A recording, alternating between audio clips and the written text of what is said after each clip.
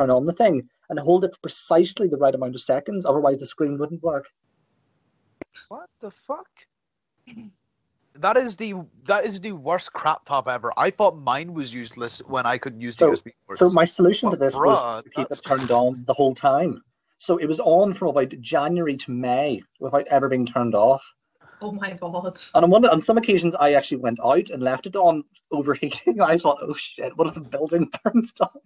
I mean, I always leave my computer on. I probably should. But I doubt your computer is, a potential, fire hazard. I mean, mine has free fans, so I guess. Basically, if you want to imagine mine, imagine the Hindenburg seconds before it caught fire. Now imagine that on a desk for 5 months. What the fuck? Why did you not just get a new computer? Well, I was in the States.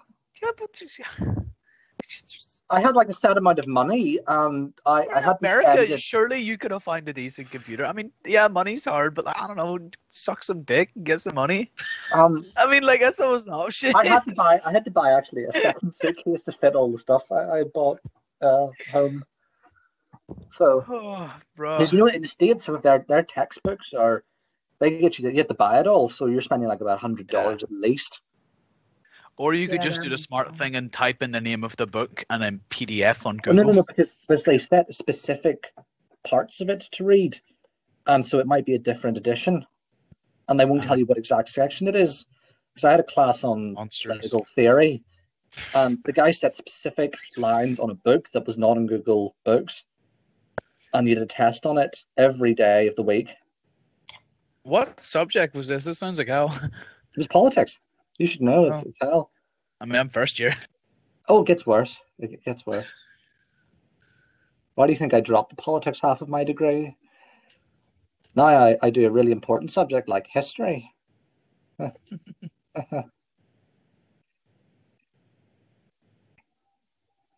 Well, for last week, I had to read about 300 pages worth of whiteness studies, and it was the most painful thing I've ever done.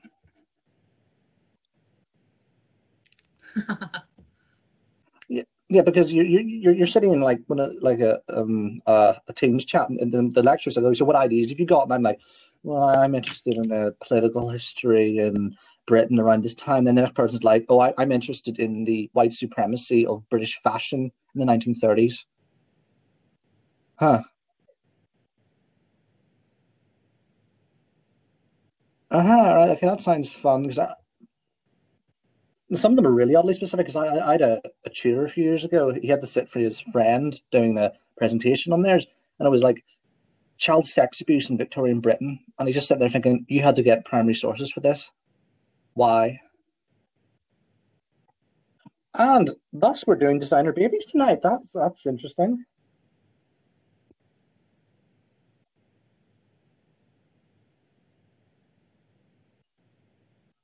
Who's speaking? What if I wanted to find out earlier?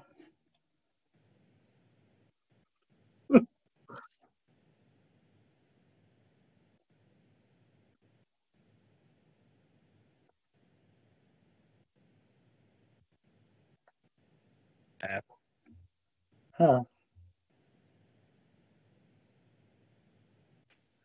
I mean, to be fair, like based on his usual mic problems, are you really that surprised?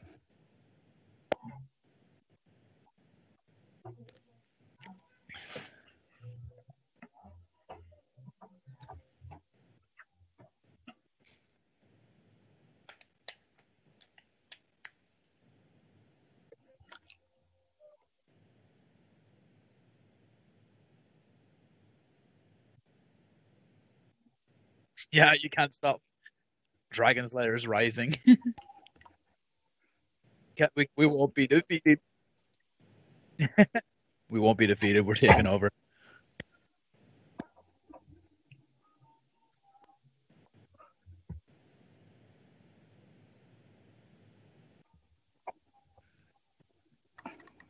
Oh no, I'm just not going to notify the authorities until after the debate. We need you until 9. That was so weirdly ominous.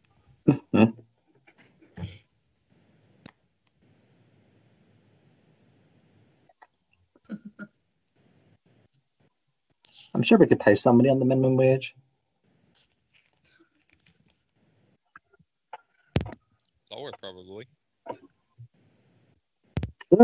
Try. It's not like they're human, they're just university students. Hello. Sorry it took so long. It's my laptop literally Resign. would not turn on, so I finally fixed it. I'll be 2 seconds. The static is just joined.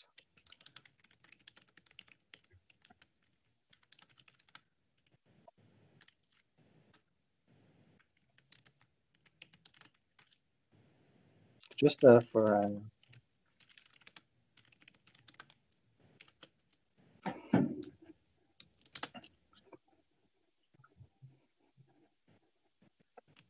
where the hell's this static come from?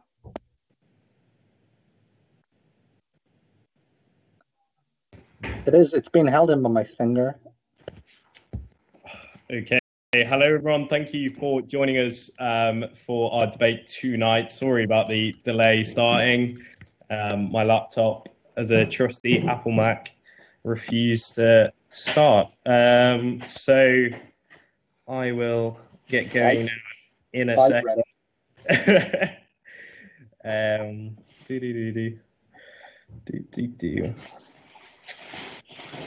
Okie dokie.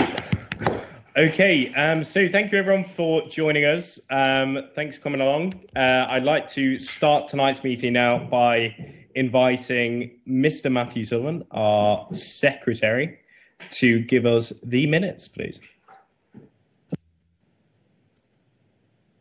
Okay.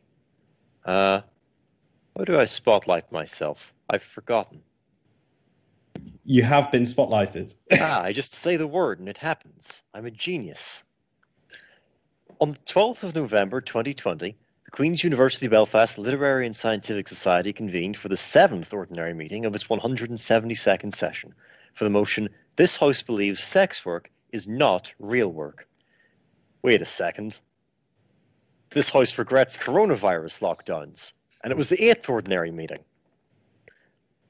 As usual, the meeting began with announcements from President Matt Lee. The first great debate was announced to be held on Monday the 16th on the motion, "This House regrets the decriminalisation of abortion in Northern Ireland."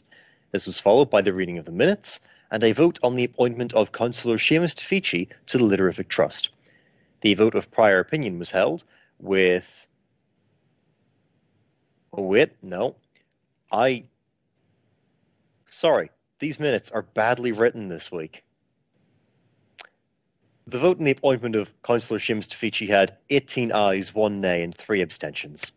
This was followed by private members' business, where Grant Warren raised the confirmation of Joe Biden as President-elect of the United States and asked how much the House believed the Biden administration would actually be able to achieve.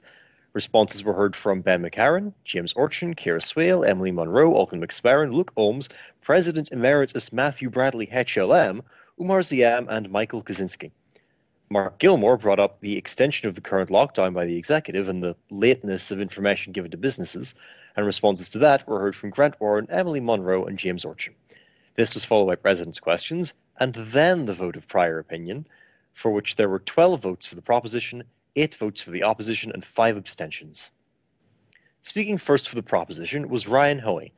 He began by saying that the proposition wanted to maximise both life and quality of life, advocating for social distancing, mask wearing, and good hand hygiene. He spoke about the effect that lockdown had on other illnesses, arguing that people were reluctant to avail of existing health services due to fear caused by the lockdown. He additionally spoke on the effects of mental health, pointing out that rates of mental illness had doubled over the lockdown, and on the economic effects of the lockdown, arguing that the drastic effects of the lockdown on unemployment and poverty were more damaging overall than the pandemic itself. Speaking first for the opposition was Oliver Long. He argued that while the government can alleviate economic effects on individuals with welfare, failing to lock down early would have caused health services to become overwhelmed and would have resulted in far more deaths than we actually saw. He He additionally argued that lockdown had protected those who were at greater risk from the disease, saying that it would be unfair to force these people to stay shielded at home indefinitely while the rest of us spread the disease around. He concluded by saying that it wasn't possible to just avoid lockdown by increasing NHS funding, pointing out that it was impossible to just magic up doctors and nurses from the air. Speaking second for the proposition was Caelan McNally. He stated that the lockdowns implemented by the UK government had disproportionately harmed minorities and those worse off in society, as well as the world's poor. He argued that the isolation of the white middle-class professionals was made possible only by the class of workers including retail and care workers who often go without essential equipment and who have to expose themselves to additional risk. He advocated for alternatives to lockdown, including robust contact tracing. Speaking second for the opposition was Ciara Swale. She argued that even at the levels of infection seen during the lockdown, the hospital system was overwhelmed, saying that if we hadn't gone into lockdown, infection rates would have been far higher and the health system would have collapsed entirely, leading to far more deaths.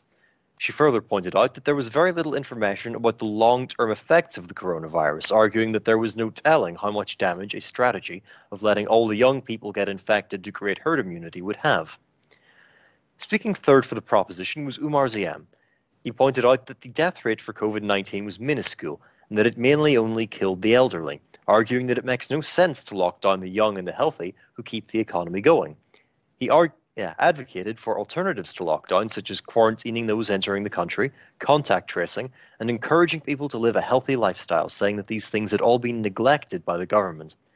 He further argued that the lockdown had heavily restricted the liberties of the British people, and that the government had acted with a complete disregard for the restrictions on the power afforded to them. Speaking third for the opposition and concluding the debate was Olcan McSparron. He began by saying that lockdowns had helped save millions of people worldwide. He argued that the fact that almost every country on the planet had implemented a lockdown indicated that lockdowns must have some merit. He argued that the disproportionate effects of lockdown on those worse off in society wasn't the fault of the lockdown itself, but was instead indicative of underlying issues in society, issues that would remain even after the lockdown.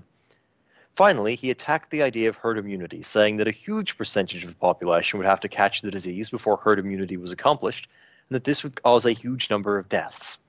Questions were heard from Michael Kaczynski, Grant Warren, James Orchin, Keir Crozier, and Ben Cavan.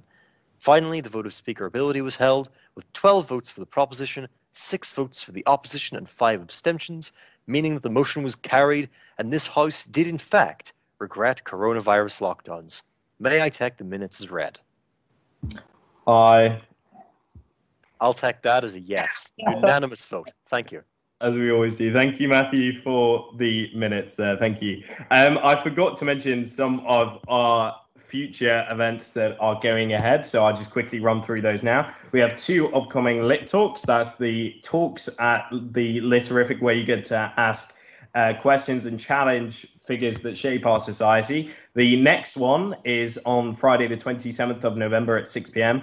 And that is Ian Blackford, the leader of the SNP at Westminster. And after that, the 4th of December at 6 p.m. again, Lit Talk with Julian Smith, the former Secretary of State for Northern Ireland. So they are some good events that you really want to tune into. And I think the final thing from announcements point of view is, if you haven't noticed, I have a lovely mustache. So I'm doing Movember for our charity, the Welcome Organisation. So I'm sure Ryan will tell you more about that and our Movember campaign appeal that we'll be launching. What's this? The Movember that you wanted to do. Well, I don't want to do it. But if anyone's noticed, it's too late for me to do it. If anyone's noticed, Matt has now grown a mustache. So we were talking last night and we were like, might as well just make this into a charity thing. So yeah, Matt can carry on growing his moustache, and then you all can send your money to our brilliant charity, the Welcome Organisation. So apparently that's an announcement there. Okay, thank you. So now we turn to the bit of the evening, which is where you get to raise any business that you may have seen in the last few weeks, any news items that you think the House should discuss, or anything in general that's on your mind that you want the opinion of your fellow members. So does anyone have any piece of private members' business? Please raise your hand now using the raise your hand function. Yep, we'll go with Jack McAfee. Thank you. I was looking at some of the news recently, and I just want to get opinions on this, see what everyone's kind of thinking. Apparently, Iran broke the nuclear weapons deal, and there's rumors that they have enough uranium to make 2 nuclear weapons. Apparently, the White House was looking at some shape or form of strike on the White House, and I heard that Trump had to be talked out of launching a strike on Iran. Just wanted to know what people think if we're going to get a World War III. Any opinions on this? Yes, Grant Warren.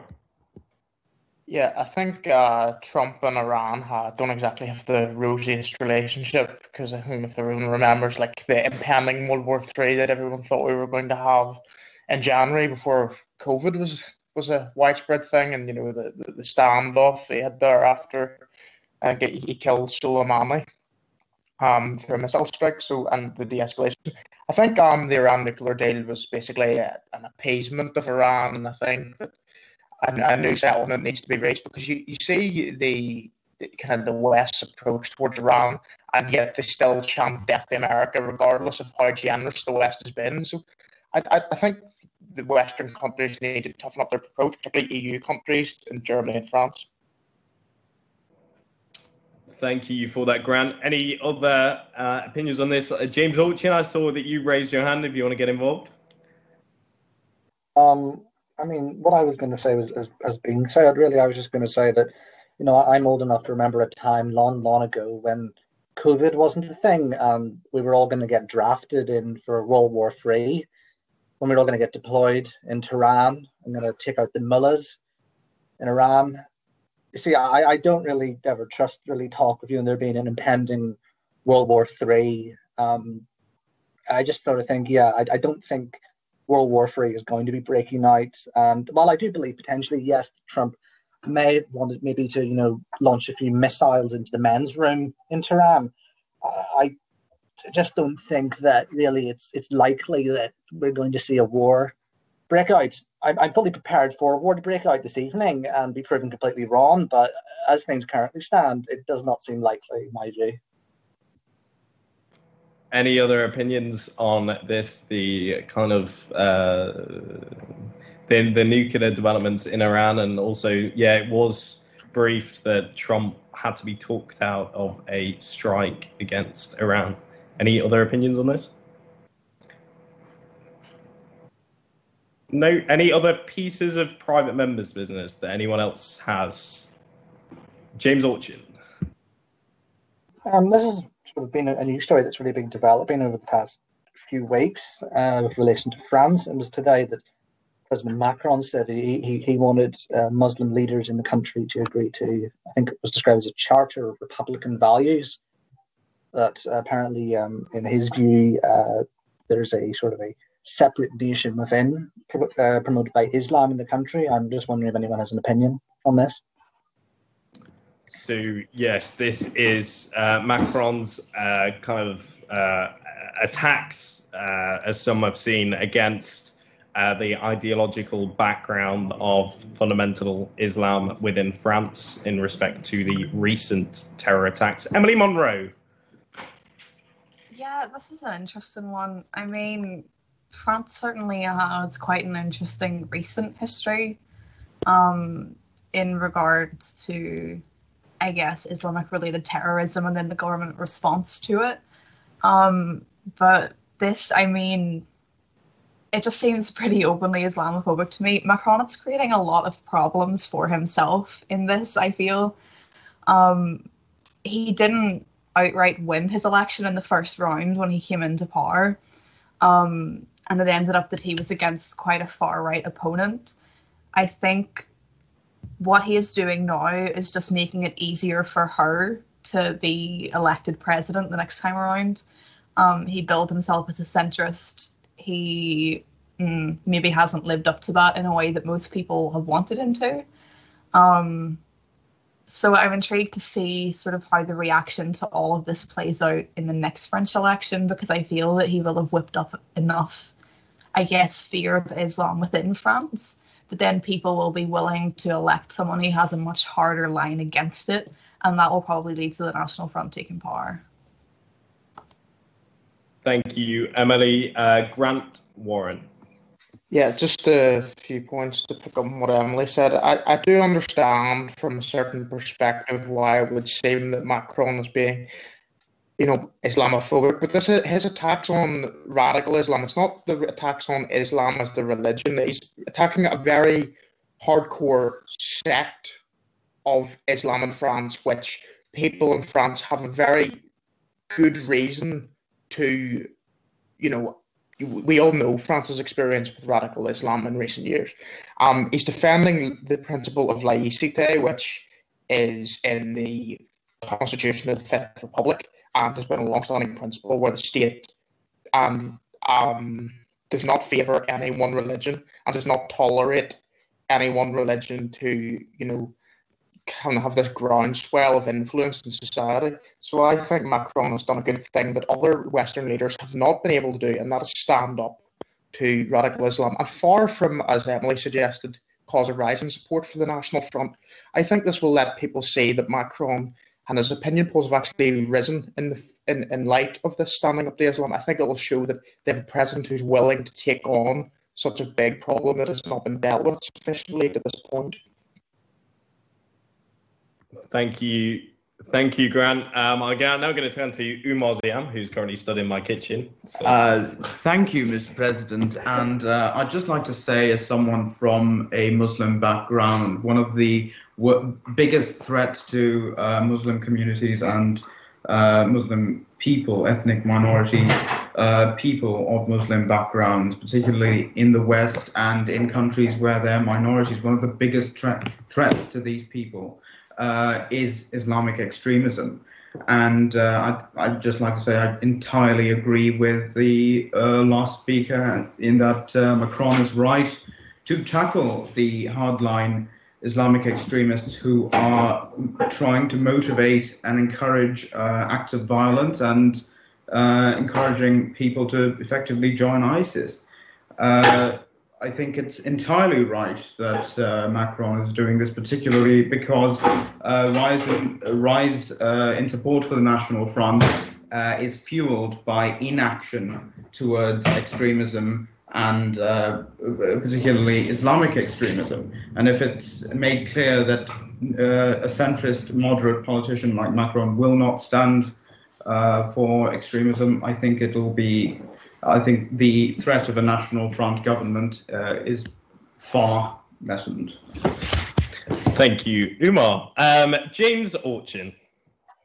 I think just sort of on some of the things that have been said so far, I'd agree with much of what Emily has said, though it would add the point that the fact he didn't win in the first round is pretty common. Like, no French president has ever won an election in the first round since it was put in place.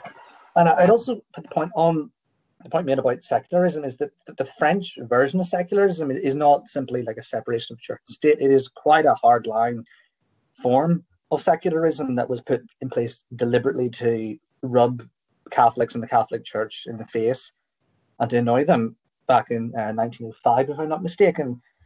That being said, obviously there's no excuse, and there should be no excuse made for radical Islamic terrorism, but at the same time, the fact of the matter is, though, with regards to religion, is that the current French laws with regards to secularism are a product of the early 20th century and attempts to greatly annoy religious groups within the country.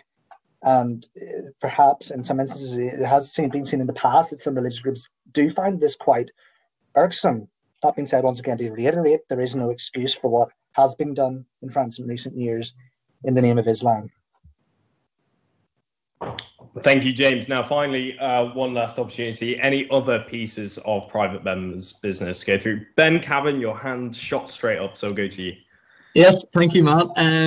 So, guys, I still feel honoured to have taken part in Monday. Thank you for organising that, Matt, the great debate on abortion. And I just want to ask what the House thinks about the backlash that debate faced before the event and after it, even with the recent post from Project Choice. So I want to know what people think about the idea of the Debating Society not being able to host debates. So, yeah. Thank you, Ben, for that. Jamie Warren. I was reading quite a lot of the comments resulted from the debate, but I completely think that the debate should have gone ahead because there's no such thing as a debate without people respecting the opposing opinion, and having these conversations brings to light the fact that not everyone in society agrees on the one thing, and it's very sort of easy for things to fall into what would become an echo chamber where people only listen to their sort of own common views and don't listen to the conversations that other people have. And anybody that sort of challenged the idea that the debating society could have these debates is possibly quite intolerant. Thank you, Jamie, for that. I'd also encourage if anyone actually thinks that against what's just been said that we shouldn't have done it, then please do speak up because it would be good to have your view too. But Jack McAfee, you had your hand up, so go to you. Pretty much just wanted to expand upon kind of what Jamie said because I agree with him a lot.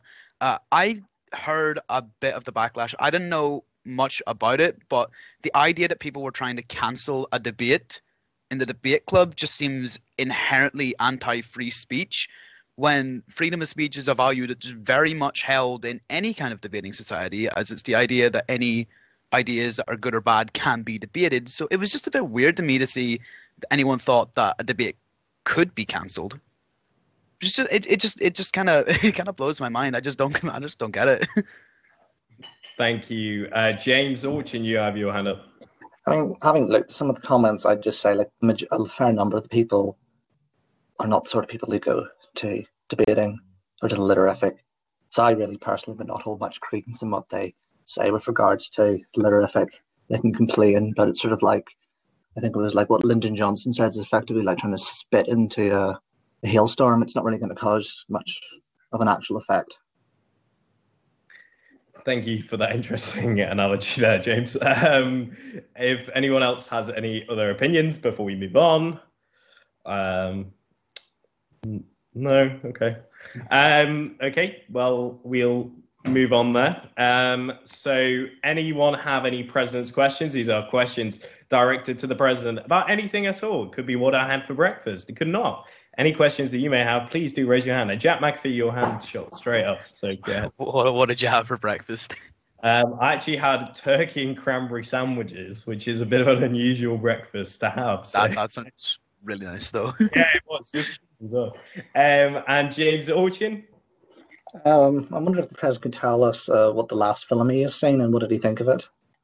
The last film I saw, and what did I think of it? Oh, God. All my flatmates have just giggled because someone in the flat last night put on 50 Shades of Grey. So I did not put it on. So I don't really remember, what did you think of it? I think about 50 Shades of Grey.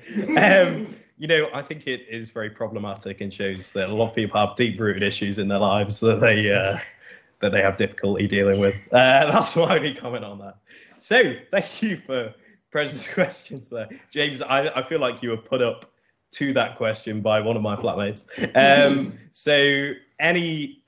That's it. So now we go to the vote of prior opinions. So this is the vote of the motion as stands without hearing any speakers whatsoever. So the motion is that this house would create designer babies.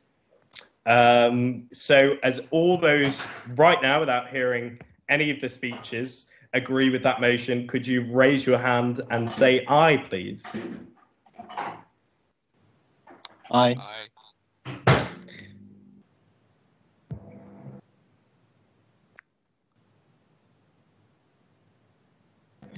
Okay, Mr. Secretary?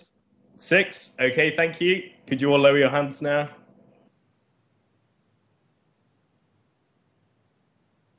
All those against the motion that would not create designer babies as things stand, please raise your hands and say nay. James Orchin, you have appeared to have voted aye and nay. I didn't mean it the first time. Oh, right. Okay, Matthew, you're going to have to deduct one from the ayes. But do you mean it this time? I'm going to take Sorry, that as a guess. I don't mean to get in a line, Twitter. I'm doing it unintentionally. Sorry. 7. 7, and all those who wish to abstain, could you raise your hands now, please?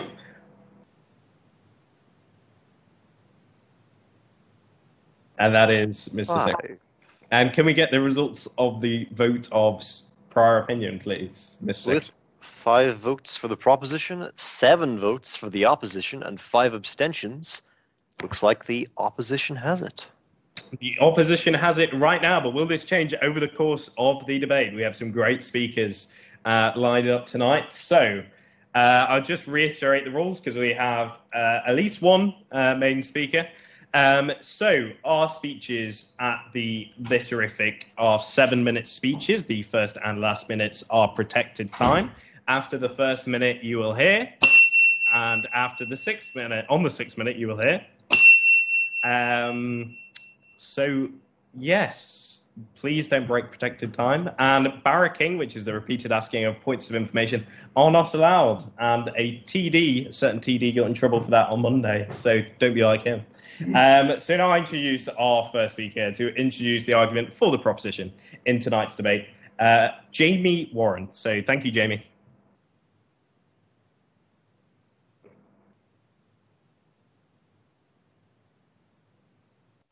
Sorry, Jamie, you might speak. Yeah. Sorry. Thanks, Matt. I just want to start by outlining the proposition's argument. So firstly, I will be dealing with the primary scientific argument as to why the genetic enhancement of embryos improves the quality of life for unborn children that otherwise could be born with very little quality of life, and helps deal with infertility issues in couples. Following on from that, Jacob will be highlighting numerous benefits of a embryological enhancement can benefit pregnant mothers in preventing miscarriage. And finally, Ina will be dealing with how the modification of gene editing and how its use can again benefit us all.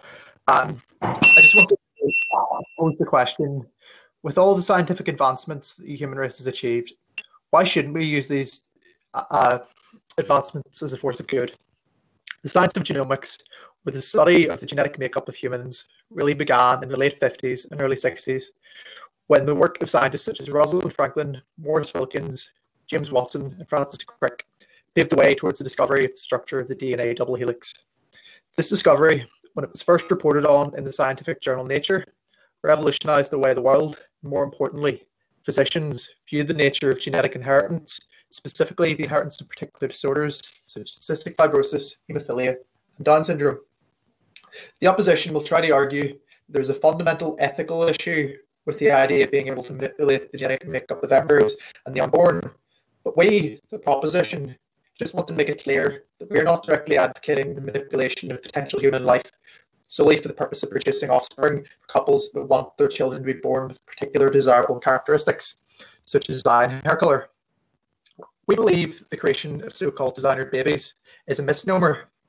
The argument being put forward is that advancements in medical technologies such as gene therapy and gene editing, when used in the appropriate context, can only be very beneficial, such as in instances wherein couples are unable to conceive, and the use of techniques such as IVF, which have led to these couples being able to have children, whereas without these techniques in times gone by, combating infertility would have been nigh on impossible.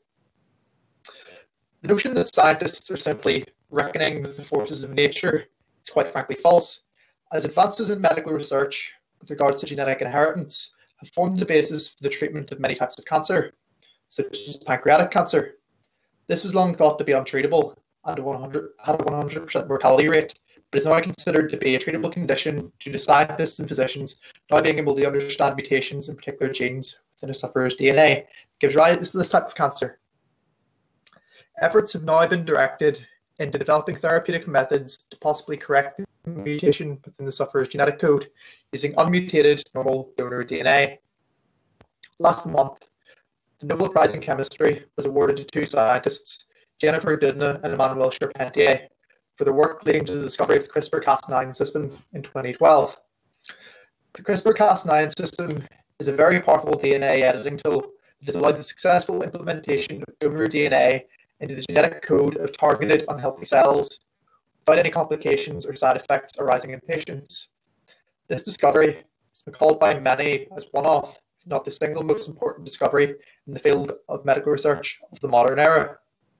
It is this very CRISPR-Cas9 system of gene editing that led to the first ever reported case of the birth of a genetically enhanced human by way of the birth of twins Lulu and Nana in China in 2019. This project was devised as a means of solving fertility issues in HIV-positive fathers by ensuring that any child conceived by the HIV-negative mother could be conferred resistance to the faulty gene, which codes for the reduction of the virus, resulting in the child being born without having inherited this gene from its father. Admittedly, the restricted nature of genetic experimentation allowed by the Chinese government leaves a lot to be desired, but it certainly allowed the global scientific community and the public alike to have a glimpse of the potential that the genetic manipulation of human embryos can have, not only in improving the outcomes and standard of life for the unborn, but also for mothers and fathers whose greatest wish in life is simply to be able to have a child of their own. This argument is fundamentally scientific and not moral. I myself, as someone who does not believe that life should be ended prematurely, just want to highlight that these medical benefits are there to enhance life. They're never intended to destroy life, and we do not want to remove individuality from children that are to be born. We only want to use this as a tool to help the outcomes in not only children that are likely to be born, but in helping couples combat their infertility. My colleagues in the proposition will continue the argument as to why genetic enhancement of embryos, when restricted, is a powerful tool to be reckoned with, and that the benefits of having this technology far outweigh the negatives. I hope that I've convinced the House to vote in line with the proposition on this motion. Thank you. Thank you, Jamie, and congratulations on a brilliant maiden speech. Thank you very much. So now it turns to our first speaker for the opposition to introduce the argument for the opposition, Ben Cavan. Thank you, Ben. Yes, thanks, Matt, and thanks, Jamie, for a great maiden speech. So, ladies and gentlemen, we here as the opposition tonight want to say from the start that we think the idea of combating genetic diseases is completely commendable, and we respect the proposition for doing so. However, we in the opposition are also the champions against naivety tonight. We want to be realistic, ladies and gentlemen, and point out the dangerous slippery slope that the proposition will claim is us just scaremongering. No, ladies and gentlemen, we are not scaremongering tonight. We are scared of what the impact of designer babies could do to our society and the societal consequences that it could eventually lead to. Not only do we have ethical concerns, but also scientific concerns. Indeed, the Times report that doctors said just because we can change a gene does not mean we know what that change can do. And so the scientific evidence is limited at best. But ladies and gentlemen, the slippery slope comes from the biases embedded in our human nature. Professor Stephen Wilkinson of the Lancaster University said, quote, "Once the principle of no genetic modification has been abandoned, then we won't have any basis on which to object to genetic modification of any kind." In my speech, ladies and gentlemen, I want to talk about how the idea of designer babies will lead to drastic consequences for the women and people of Black community in our societies. My fellow opposition speakers will be talking about other ethical concerns, and ladies and gentlemen, we cannot emphasise enough the slippery slope and the real danger that this argument presents. So first of all, in terms of women, ladies and gentlemen, before I get into that point, I just want to say that this is a relatively new debate. Indeed, it has only really arisen in the last number of years, particularly around China due to experiments of a genetic nature carried out by scientists there, as has already been highlighted. And so there are not many statistics around this area in terms of drastic effects. However, we're here to use our common sense, ladies and gentlemen, and I don't think it's very far-fetched to say that this could have drastic effects on the women of our population. Indeed, it is clear that a bias exists throughout the world against women. And I think it's ironic that this debate originated from China, a place in which 30 million girls are aborted every since the one-child policy has been in place there, and also a place in which there is an exception to the one-child policy, whereby if one has a child and wants another one who lives in a rural area, they can do so if that first child is a girl. The bias against women in China is clear, but it also exists in other places throughout the world, and that, I don't think, is at issue here. But ladies and gentlemen, we will probably be claimed for this to be scaremongering, that this is a far-fetched future. And while I don't think that the proposition or advocating for the designer babies I speak of, it is not far-fetched to imagine a world in which this debate starts off as preventing genetic diseases. It then goes a step further to allowing parents to choose how they want their baby to turn out, with choice being so important in our society in this day and age. Once we get the idea of choice implemented in society, then this will lead to a culture in which our human biases are put in our young ones. And this will simply lead, on the numbers, to an overtly WASP culture, a white Anglo-Saxon Protestant majority male culture. I don't think that there will be much opposition to that point, not only to our women, but also to those of the Black community. Again, like with women, it's common sense that racism is rife throughout our world. And it isn't scaremongering to picture a world like that of the Nazis, in which there's an Aryan race, and I'm sure Mark Gilmore, if he was here, would be clapping right now for me saying that. But ladies and gentlemen, I just mean a world in which designer babies are created so that white people can allow their biases to be shown and highlighted through their young. Point of interest? Yes, go for it.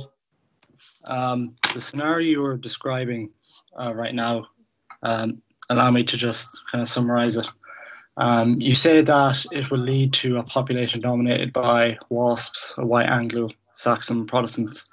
So I'd like to ask you the question, if a black couple go into a doctor's and ask them, we would like our baby to be white or anything like that, how would they go in terms of gene editing? So that is known in this process is eliminating any races. It is entirely down to the decision of the parents. No one here is asking for a eugenics program. Oh, and I'm not saying that right from that would happen. And of course, I don't think that anyone's advocating for that to happen. But I'm just pointing to our human biases and how over time that the black population will, because of more and more choice of white designer babies in the Western world, and this would then disseminate into other areas of the world. So it would be a long process, but not one which is completely impossible or unrealistic to imagine, given the racist nature of us humans. And so, ladies and gentlemen, we may be able to cure disease, but is this really the way to go about it? Do we really want to take away the natural nature of human life whenever it could lead to so many dangers? And these dangers clearly outweigh the positives. Indeed, don't let the proposition fool you with their talk of heroism, curing disease, being the advocates for scientific reason. Ladies and gentlemen, let us be the voice for reason for you tonight. I cannot emphasize enough, this is not just a slippery slope we're talking about here. This is a slippery cliff, ladies and gentlemen, a cliff with a sheer edge, one which starts naturally and nice sounding like the proposition will make it out tonight, but one which will quickly descend into chaos and a very much broken world due to our human biases. Ladies and gentlemen, I really urge you to listen to our argument tonight and to not fall off this slippery cliff, ladies and gentlemen. Thank you very much. Thank you, Ben, and avoid those slippery cliffs where you can. So now I turn to the second speaker for the proposition, Jacob Glenn, to continue the argument for the proposition. Thank you, Jacob. Yes, hello. I want to outline the opposition's point that the choice will slowly increase over time, leading to more drastic changes to the human genome. However, I would disagree, because if proper regulation is put into effect, this problem should be entirely avoided, as to not let options to get out of hand in the future. So let's then begin with my first point, with Genesis 1:26 and 1:27, which speaks of how God created people in his image, making all human life sacred. This may come as a surprise to you, but in fact, this verse advocates for the proposition. This verse implies that human life should be made better, or rather to preserve its existence, to extend the lifespan, to improve our conditions. This is exactly what gene editing technology does. Designer babies get to live statistically longer lives, and in less misery, which might have been caused by hereditary diseases. This is what God our Lord would have wanted, for us to come together and make the lives of those who come after us less harrowing and containing less turmoil. Onto my second point. As the first speaker has mentioned, the biggest point for the proposition is the fact that many hereditary diseases can be edited out of the germline in our genes, preventing cystic fibrosis, as well as Alzheimer's, spinal muscular atrophy, and many others. I think this point should really be clarified, as it is the technique that can prevent the most suffering in the future. These specific diseases are undeniably, objectively awful, and if given the chance, should be removed. Gene editing technology is giving us the chance to do exactly that, without much issue in implementation. We only needed to permit a single lab, and already leaps and bounds are made in the progression of science and the understanding of the positive outcomes, which are not only very significant, but also groundbreaking. The lab and its work will be introduced in the next point. The baffling thing about this is that only one gene needs to be altered in order to decrease the chances of these diseases, making the technique not only inexpensive, but also very simple. I could go on and on about how awful these diseases are, but I'm sure you already know. The point is that even with just this one benefit of designer babies, the entire world would be a lot better off, with fewer people having to suffer due to these hereditary diseases. And on to my third point. Now, let us talk about the aforementioned laboratory. British authorities have become the first in the world to license a gene editing technique on human embryos for research. The Human Fertilization and Embryology Authority, HFEA, has approved a research application from the Francis Crick Institute to use CRISPR-Cas9 on human embryos. Although research can only be done on the embryo for the first 7 days of its maturity, connections have been found between a gene called OCT4 and the ability for the embryo to properly develop. If you're wondering why I'm going into all this detail, it's because if this gene is deactivated, then it can lead to improper embryo development, which can in turn lead to miscarriage. If we can genetically modify an embryo to develop correctly in the womb, it can entirely avoid miscarriage. Statistics from the NHS have estimated that 12.5% of all pregnancies end in miscarriage. That means that 1 out of 8 every 8 pregnancies ends in loss. This is truly awful, and surely none of us want that. Miscarriage is not only inherently abhorrent, but also has many side effects on the mother, including, but not limited to, increase in anxiety, stress, depression, and chance of suicide. Further development into the field of genetic engineering in human embryos, as well as proper application of this technology, could lead to a future where birth can be safer, both for the mother and the child. Refusing to accept this technology would mean to accept the dangers of childbirth instead of trying to mitigate them. And now, a quote from Dr. Zhong Zhang, the medical director and CEO of the New Hope Fertility Center. Guidance and regulation should be the cornerstones of any work in this field, without a doubt. To that end, if allowed, this work should receive government support to ensure the application is performed in a safe and responsible way. Prohibition may delay progress to the detriment of humanity, but support could spark a legacy of genetic health that would allow mankind to flourish for centuries to come. Thank you for listening to my speech. Vote proposition. Thank you, Jacob, for that fantastic maiden speech, and congratulations once again on a fantastic maiden speech to the society. So now we turn to another maiden speaker for our second opposition speaker to continue the case for the opposition, which is Sophie Clark. Thank you. To say that there are no benefits to designer babies would be a false statement, particularly regarding what the procedure could do for those who suffer from genetic abnormalities.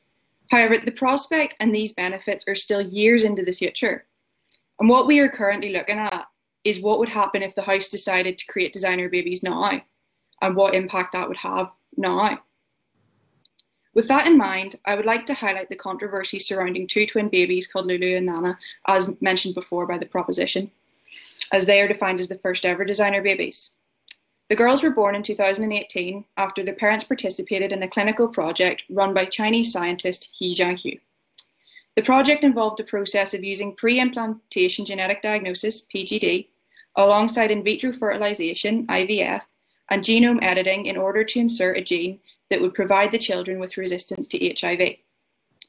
Despite both twins being born healthy, they were still given a resistance to a virus that they could have avoided in a myriad of other ways, particularly as the actual editing wasn't executed well, as Jianhui only managed to edit half of Lulu's genes, which could potentially mean she's not actually immune to HIV at all, despite the genetic editing. Furthermore, during this project, Jianhui reported some mosaicism in other embryos, and this is essentially when someone has 2 or more genetically different sets of cells in their body, and in some cases this can unfortunately lead to conditions such as mosaic Down syndrome. This emphasises the fact that this type of procedure, even when performed for a medical benefit, is not reliable and quite frankly dangerous. And if the risk is ultimately greater than the reward, why take that chance? The idea that the designer baby procedure is not yet safe was again reinforced in 2015. The controversy surrounding the gene editing tool known as CRISPR to produce children was a key agenda at the International Summit in Human Gene Editing. I think it's important to note that from the very early stages of this summit, every speaker present agreed that making irreversible changes to every cell in the bodies of future children and in turn their descendants would constitute extraordinary human risk for the sake of experimentation. So I ask again, why take that chance? Why gamble on something that nature is perfectly capable of taking care of? Why alter a system that we owe everything to? Especially when there's other options available. The main benefit of gene editing is, of course, the advancement of health in children who otherwise would be born with an inherited disease or disability. However, there have been great strides in the field of medicine when it comes to tackling these issues that do not carry the same degree of risk as the designer baby procedure. For example, in order to avoid hereditary diseases, parents can avail of third-party eggs or sperm, which has become increasingly common in recent years. Or if they wish for their child to still be genetically related to them, the other option is IVF. However, these alternatives to designer babies can be seen to foreshadow the negative impacts surrounding this procedure, as many have already started abusing the current systems in place. in order to ensure they get their ideal child. For example, in January 2011, an unnamed couple in Australia approached the Victorian Civil and Administrative Tribunal, fighting for the right to select the sex of their next baby. They had already had 3 boys and had previously had a successful round of IVF, but they aborted when they found they were carrying 2 healthy twin boys because they were grieving a daughter. Instances like this will only become more prevalent if we give people more ways to cheat the natural order. You should not be able to show such blatant disregard for a potential life just because it wasn't the gender that you wanted. And if the House permits the creation of designer babies, we are enabling people to do exactly that. The fact the designer baby phenomenon is a relatively new concept should also be considered. What sort of impact would being a designer baby have on a child? And how would it affect them? When talking about designer babies, the term procreative beneficence gets thrown around a lot. Essentially, it's this idea that designer children are expected to have the best life. But what kind of pressure does that put on a child? There is no guarantee that just because their genetic makeup is perfect that they will be. You cannot edit their thoughts or feelings, and how they turn out is still completely down to them. Just because a child is born physically perfect does not guarantee that they will stay that way. There is no gene editing that can make you immune to life. Making your child designer does not make them invincible or immortal. The prospect of designer babies may also affect the parent-child relationship. As Josephine Quinteville observed, the modification of children in reproductive technology is turning parenthood into an unhealthy model of self-gratification rather than a relationship where unequivocal acceptance and love is the ideal and predominant focus. Is there a point? Yeah. Yeah. You say that we are still in early days of this, or some of your teammates have, yet you are quoting research based off relationships of already genetically modified children and their families. So which one is it? How is it that you were able to quote research based off an area of health that one speaker has said is still in its early days, yet you are here saying you're allowed to quote research yourself? Well, I suppose because it's hypothetical research. So if you take it into consideration, like if you do start giving people the option to pick and choose what kind of characteristics they want in their child, that is still years away. But say it does happen, of course that's then going to affect the parent-child relationship, because then you're not becoming a parent based on, you just want to be one. You're now basing it on the quality of the child. I think that would happen inevitably. But yes, it would be based on the quality of the child produced, and therefore you'd be monetizing and manufacturing a bond and a love that should be natural, and therefore regardless of the quality of the child, and therefore in my opinion it cannot be emulated. Ultimately, most of these submissions are hypothetical, as we do not have a complete understanding of how genes work yet.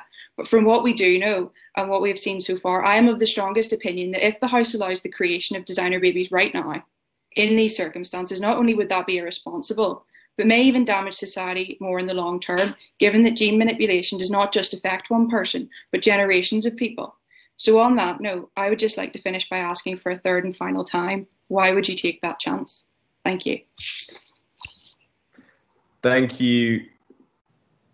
Thank you, Sophie, for that fantastic maiden speech. Congratulations again, and thank you for joining us tonight to continue the debate. So now we turn to our third proposition speaker to continue the case for to conclude the case for the proposition.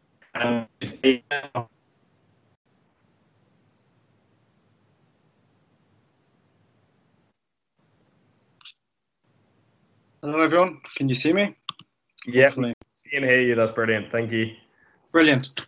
I'll start with a few rebuttals. The first speaker on the opposition, one of his arguments was that human babies, the genetic modification of human babies will result in a predominantly WASP society.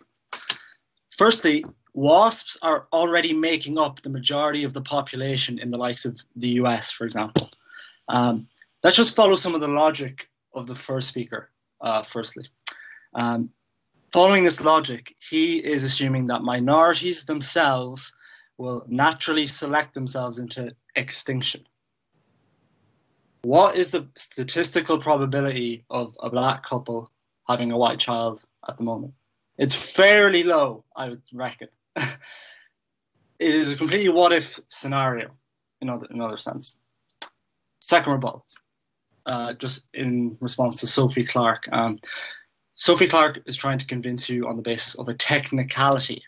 What if we were to create designer babies right now? We can't create designer babies right now. So there is no point in asking this hypothetical question because it's impossible to create them as of right now. And even the motion, this house would create designer babies. There is no time scale in that motion. We're not talking about now necessarily.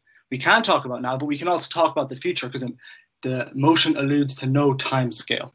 So that concludes my rebuttal. So allow me to start my speech. Having listened to the arguments of the opposition today, you might be led to believe that we are debating a novel topic. However, that is simply not true. In reality, we've been editing our genes for decades.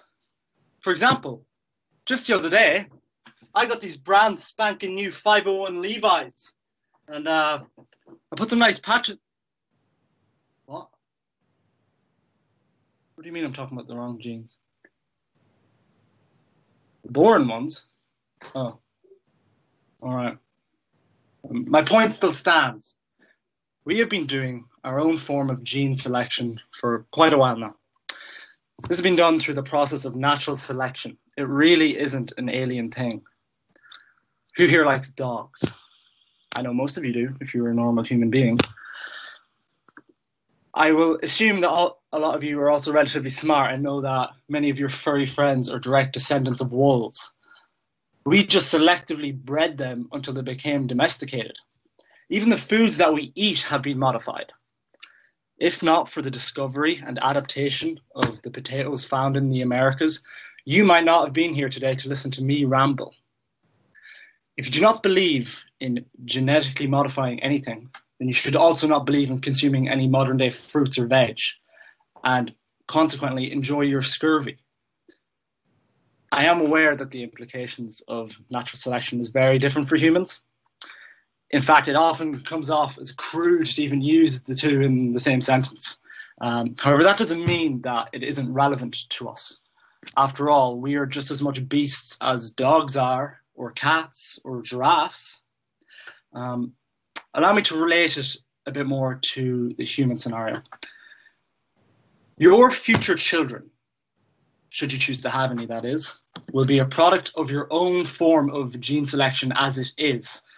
You never really think about it in that way, but when you are swiping left and right on Tinder, you are selecting genes. Oh my God, he has such nice eyes. Oh my God, he's so ripped. Our babies would look so cute. Need I say any more? In my preparation for today's debate, I watched a video of Richard Dawkins speaking on the topic. He used a very interesting analogy of which I'm going to put my own twist on, if you will. So a mother and father go to their family doctor and they say, "Doctor, please input our embryo with the necessary genes so that our baby will become the next Michael Phelps." Such a dialogue or scenario tends to horrify people.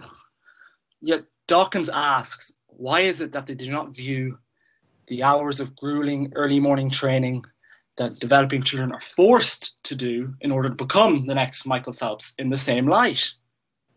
This contradiction is further highlighted by the fact that out of the entire population, only a very small percentage actually go on to become an Olympic medalist. After all, there are only 3 medals. The key difference between the two is that if we break genes, it may have an unknown long-term effect on future generations. But that is at the moment. This is an issue of practicality. If we allow ourselves to conduct further research, I have no doubt that we can solve many of the issues of which the opposition have been talking about tonight. One would be committing a logical fallacy by pointing out limitations in an area of research within which the experts cannot push the needle. We have to allow research to extend beyond what we know already? What is the point in criticizing something that we know so little about at the moment? To conclude, my teammates tonight have shown you that religion should not muddy the waters of science. Furthermore, by avoiding the term designer babies, we can avoid fantasizing over a dystopian future rife with Nazi-like eugenics. This is not what this is about. The main issue with designer babies is one of practicality, not ethics. There is nothing ethically wrong about wanting to prevent future suffering.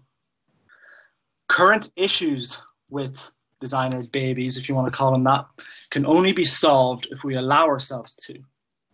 If we do, we can avoid future suffering and sideline a whole host of debilitating conditions to the long corridor of history. This will be the next step in human evolution. Thank you.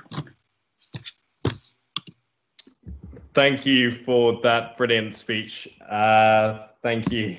So now we turn to the third speaker for the opposition to conclude the opposition's argument this evening, which is Anthony McNutt. All right, how's it going? The possibility of genetic modification of a human embryo has many intriguing possibilities. It could help combat many genetic disorders, such as cystic fibrosis, helping improve the overall quality of life people experience. However, there is the potential for harm to develop from this discovery as well, largely due to societal biases and possibly some biological dangers as well. I'd like to discuss these possibilities in the following. The main application discussed for designer babies is to achieve an improved life for the child in question. This, as discussed, has largely been in relation to genetic disorders, but there is a potential to go further. If the reasoning behind genetic modification is to improve the quality of life of the child, then this could have the tendency of approaching a perceived optimum human ability. For example, a person's lung capacity is genetically linked, so the argument of optimizing this lung capacity is one that may follow from this and could still be an argument to help the individual, specifically in this alteration. But what about more subjective human abilities? The spectrum of human intelligence is large and complex, and although different abilities are better suited to different tasks, people often have biases to which they perceive to be better. For example, you may have one individual with a flair for subjects such as mathematics due to a heightened ability for logic-based problem solving, and another individual drawn to humanitarian studies due to their ability to communicate, empathise and understand others. Often people will make a personal decision on which of these is better to have, even though arguably neither one is better than the other. In fact, we can see this based on our careers. An accountant or engineer, for example, will be paid significantly more than a social worker, even if the amount they work is the same. And therefore, working on the initial idea of achieving the best outcome for the child, would a parent not be influenced to push their child towards the career path with higher societal benefits, giving them a higher quality of life, and therefore, if they had the ability, attend to that initial starting point to influence that outcome? This is where human bias could misuse such a tool. If there is a societal preference towards a certain type of person, genetic modification could directly or indirectly result in a tendency towards this type of person. As a biological result of this, there could be an abundance of similar gene types due to the trending behaviour towards particular genes, which would result in a lack of biodiversity, causing a potential weakness to disease. As a societal result, there could be two different ways issues arise.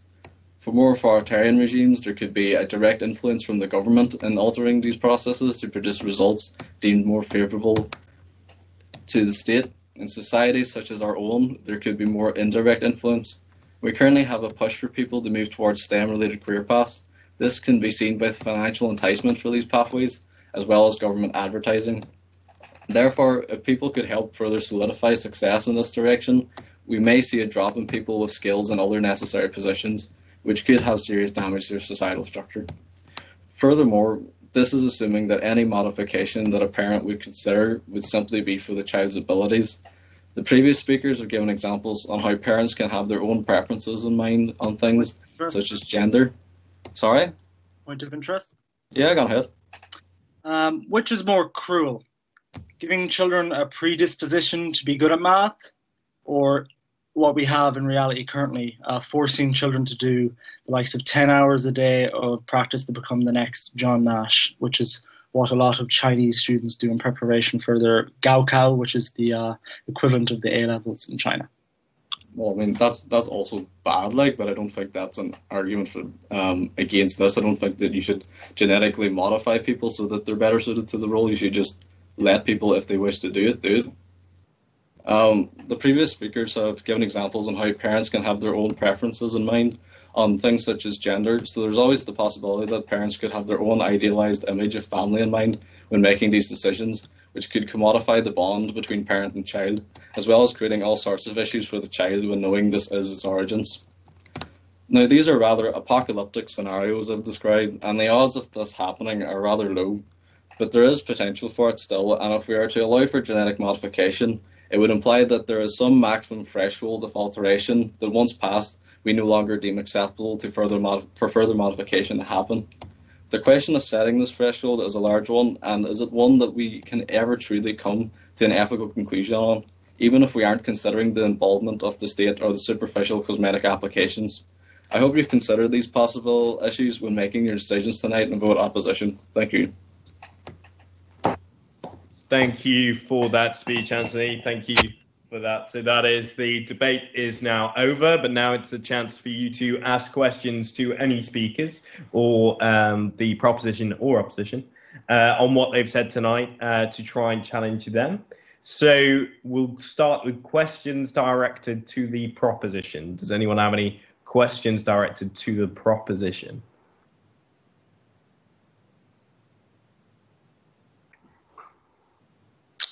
No. Questions to the proposition? Yes, Matthew Sullivan. Since absolutely no one else wants to ask any questions to the proposition, a movie that I watched about half of once is called Gattaca, and it talks about this society where genetic modification is very common, and like, you know, all genetic disorders have been modded out of people, and everyone is modified to be really, really good. And there's this one kid who doesn't have any genetic modification, and he's just terrible. And he has a terrible life because he's normal and everyone else is this Superman. So, how do we, if we do allow people to create designer babies, prevent a world where the rich just create these superhuman babies and the poor are stuck with their regular normal babies, and then so rich people become these superhumans and poor people become these, well, subhumans, because they'll be normal humans, but they'll be worse than the superhumans? Anyone from the proposition can choose to respond to that. I'll just who's I'll let you say. You sure? Okay. The simple answer: regulation. We are talking about a process that will need as much regulation as possible. Just the same as any other medical operation, it will go through the necessary tests, blah, blah, blah, blah. Like, for example, the COVID-19 vaccine will go through as many stringent regulations and tests as possible.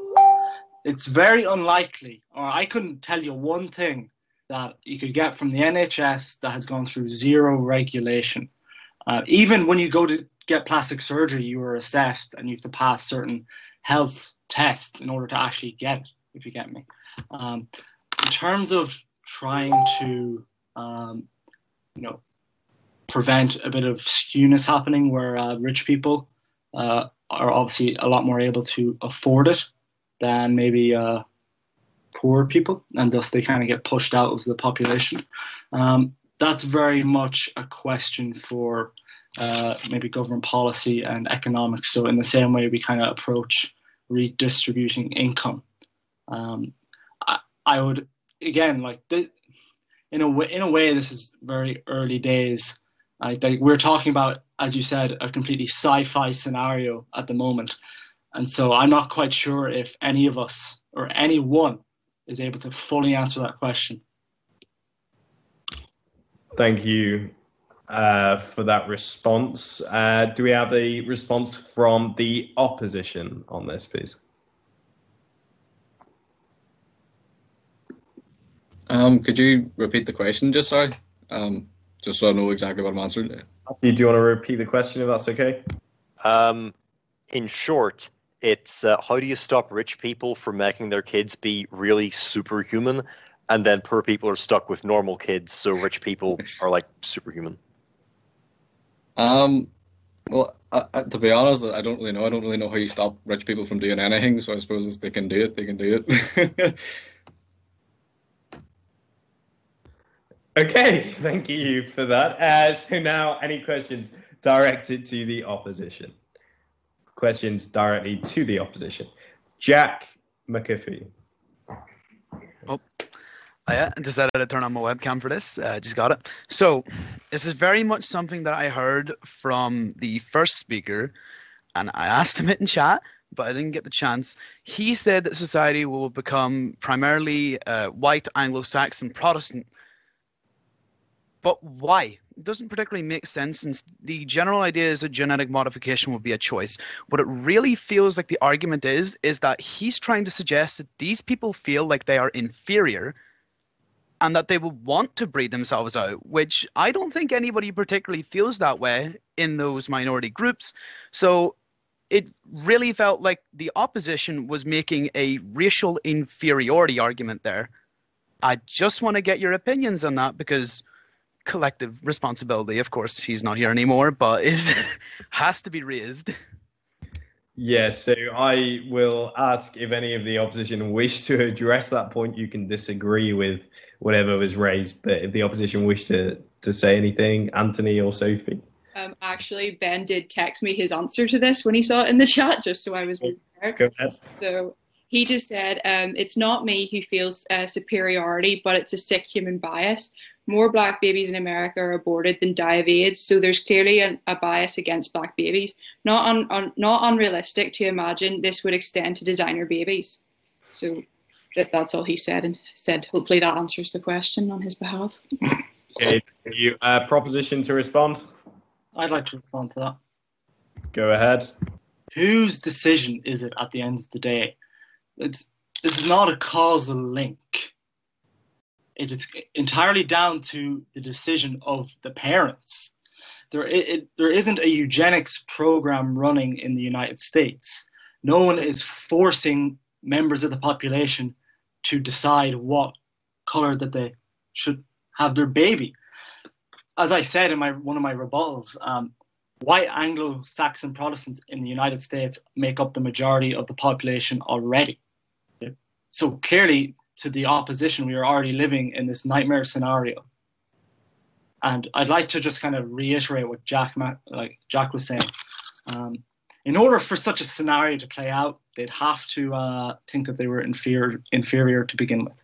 And I highly doubt they do think that, and you need not look any further from the riots you saw this summer.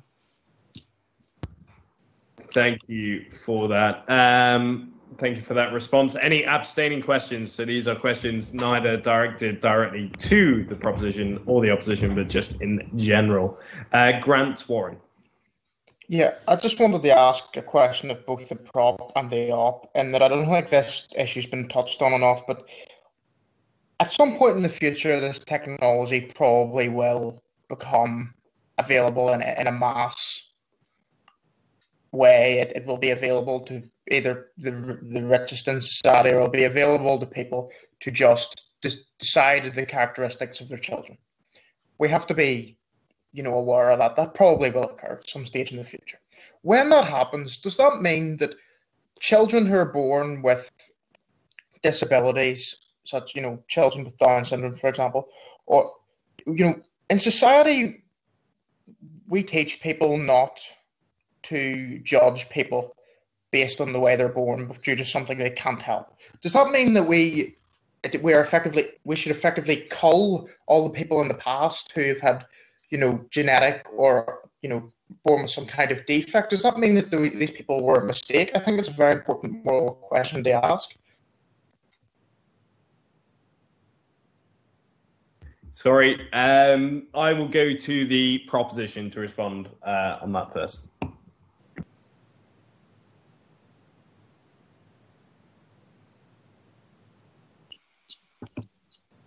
I don't mind responding if anyone else wants to do it.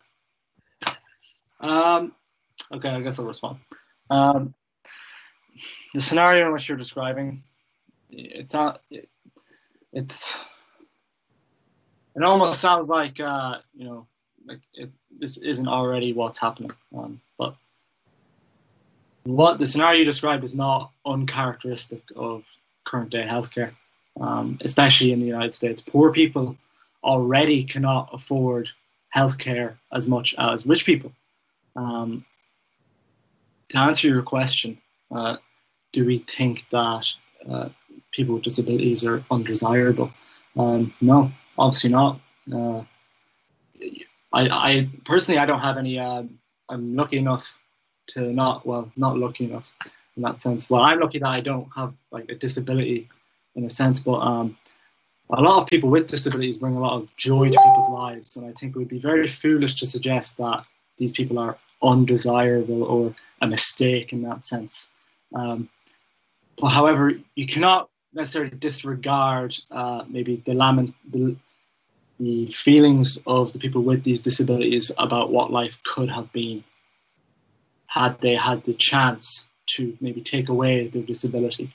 Doesn't necessarily mean they were a mistake, because obviously they are still living with a lot of joy in their lives. Nonetheless, there could possibly have been a lot more joy in it had they not had the disability. Thank you for your response. And now to the opposition to respond to this point.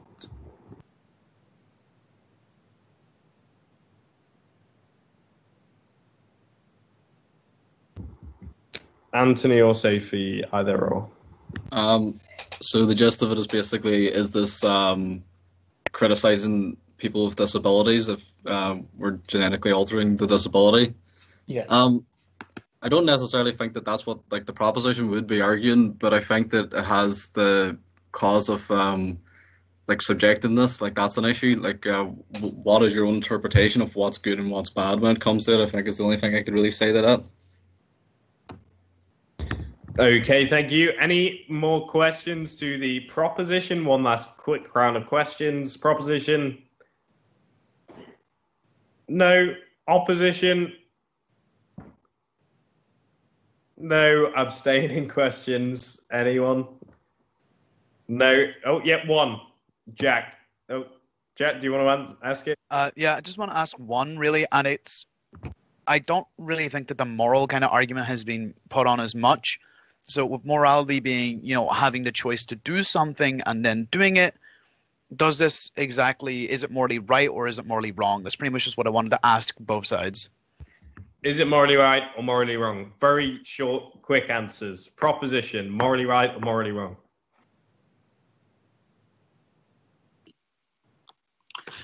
Completely dependent upon your own beliefs, Jack. I mean, if you take it from the perspective of an American, you have an American flag in your back.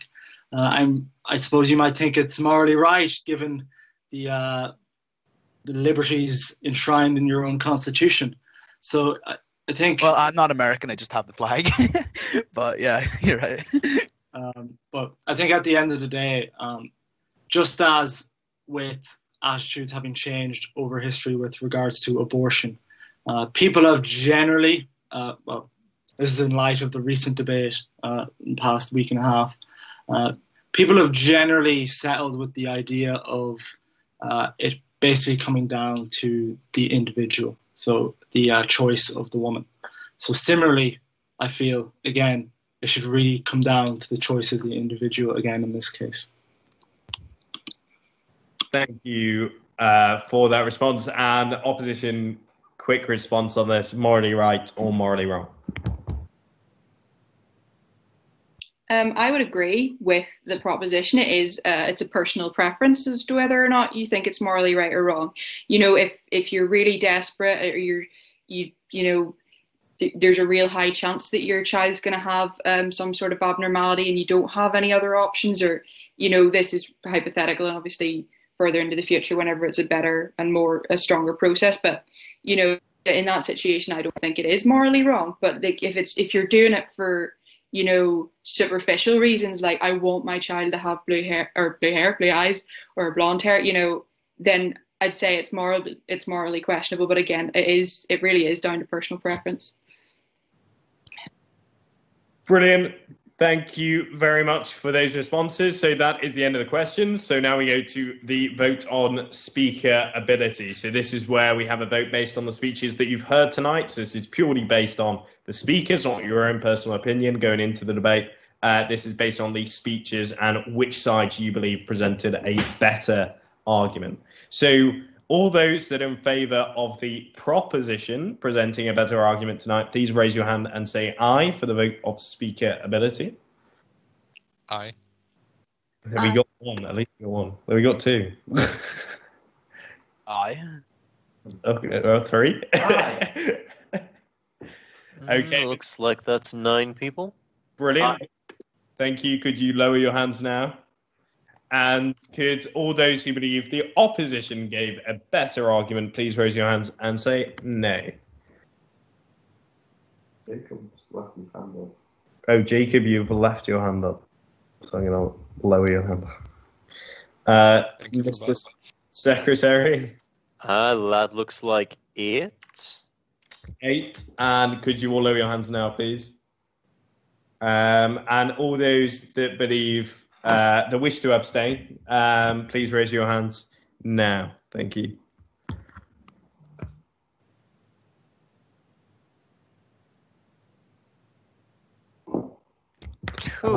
Two. Brilliant. Can we have the vote of speaker ability, please, Mr. Secretary? With 9 votes for the proposition, 8 votes for the opposition, and 2 abstentions, the proposition just barely has it, and this House would create designer babies. Thank you very much. Thanks you to all our speakers tonight and everyone who attended. Please remember we have some great events coming up, 2 Lit Talks in the next few weeks. So that's a brilliant way to end this semester. And next week, we have our Godkin debate. So if this is the first time you've spoken this year or you haven't spoken at all this year, then please do sign up for that. Is that next week, Emily, I think? Yeah. Yes, it is. It is next week's debate. The motion is this House would support mandatory vaccination.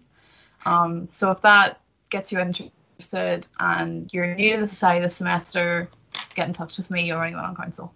Yes, brilliant. And it's a great competition.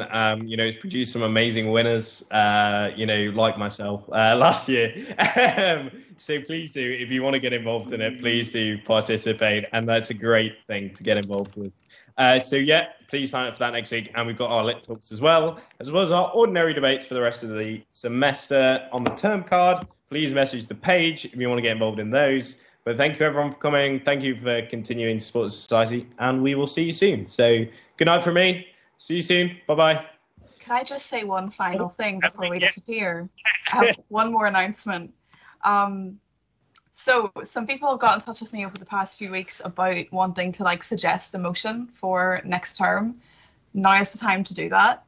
So on the Literate Forum, I posted a couple hours ago, we have a Google spreadsheet where anyone can go in and type in the motions that they want for next year. And then we'll go through that. There'll be a meeting. We'll discuss them all. It'll be great. So it's on the Literate Forum. And if you're not in the Literate Forum, get in touch with one of us and we can add you. So yes, yeah, that's it. I'm so sorry, Emily, for forgetting to mention that. Yeah, there on the Literate Forum, you can suggest motions for next semester. And also, there is going to be, I think, and also a suggestion thing for great debates as well. So Ryan, I think, will post as well on that with you, Emily. So that'll be something that you can get involved with in suggesting motions for both our ordinary debates and our great debates. So that's going to be really good. And we'll have a meeting where we vote upon those. So do get suggesting. And if you're not in the Literate Forum or the Literific other page group that I can't really talk about, the unofficial group, then please do not hesitate to message anyone on the council and we'll sort that out. So thank you. Finally, good night. I hope you enjoyed the debate. I'll see you soon. Bye-bye.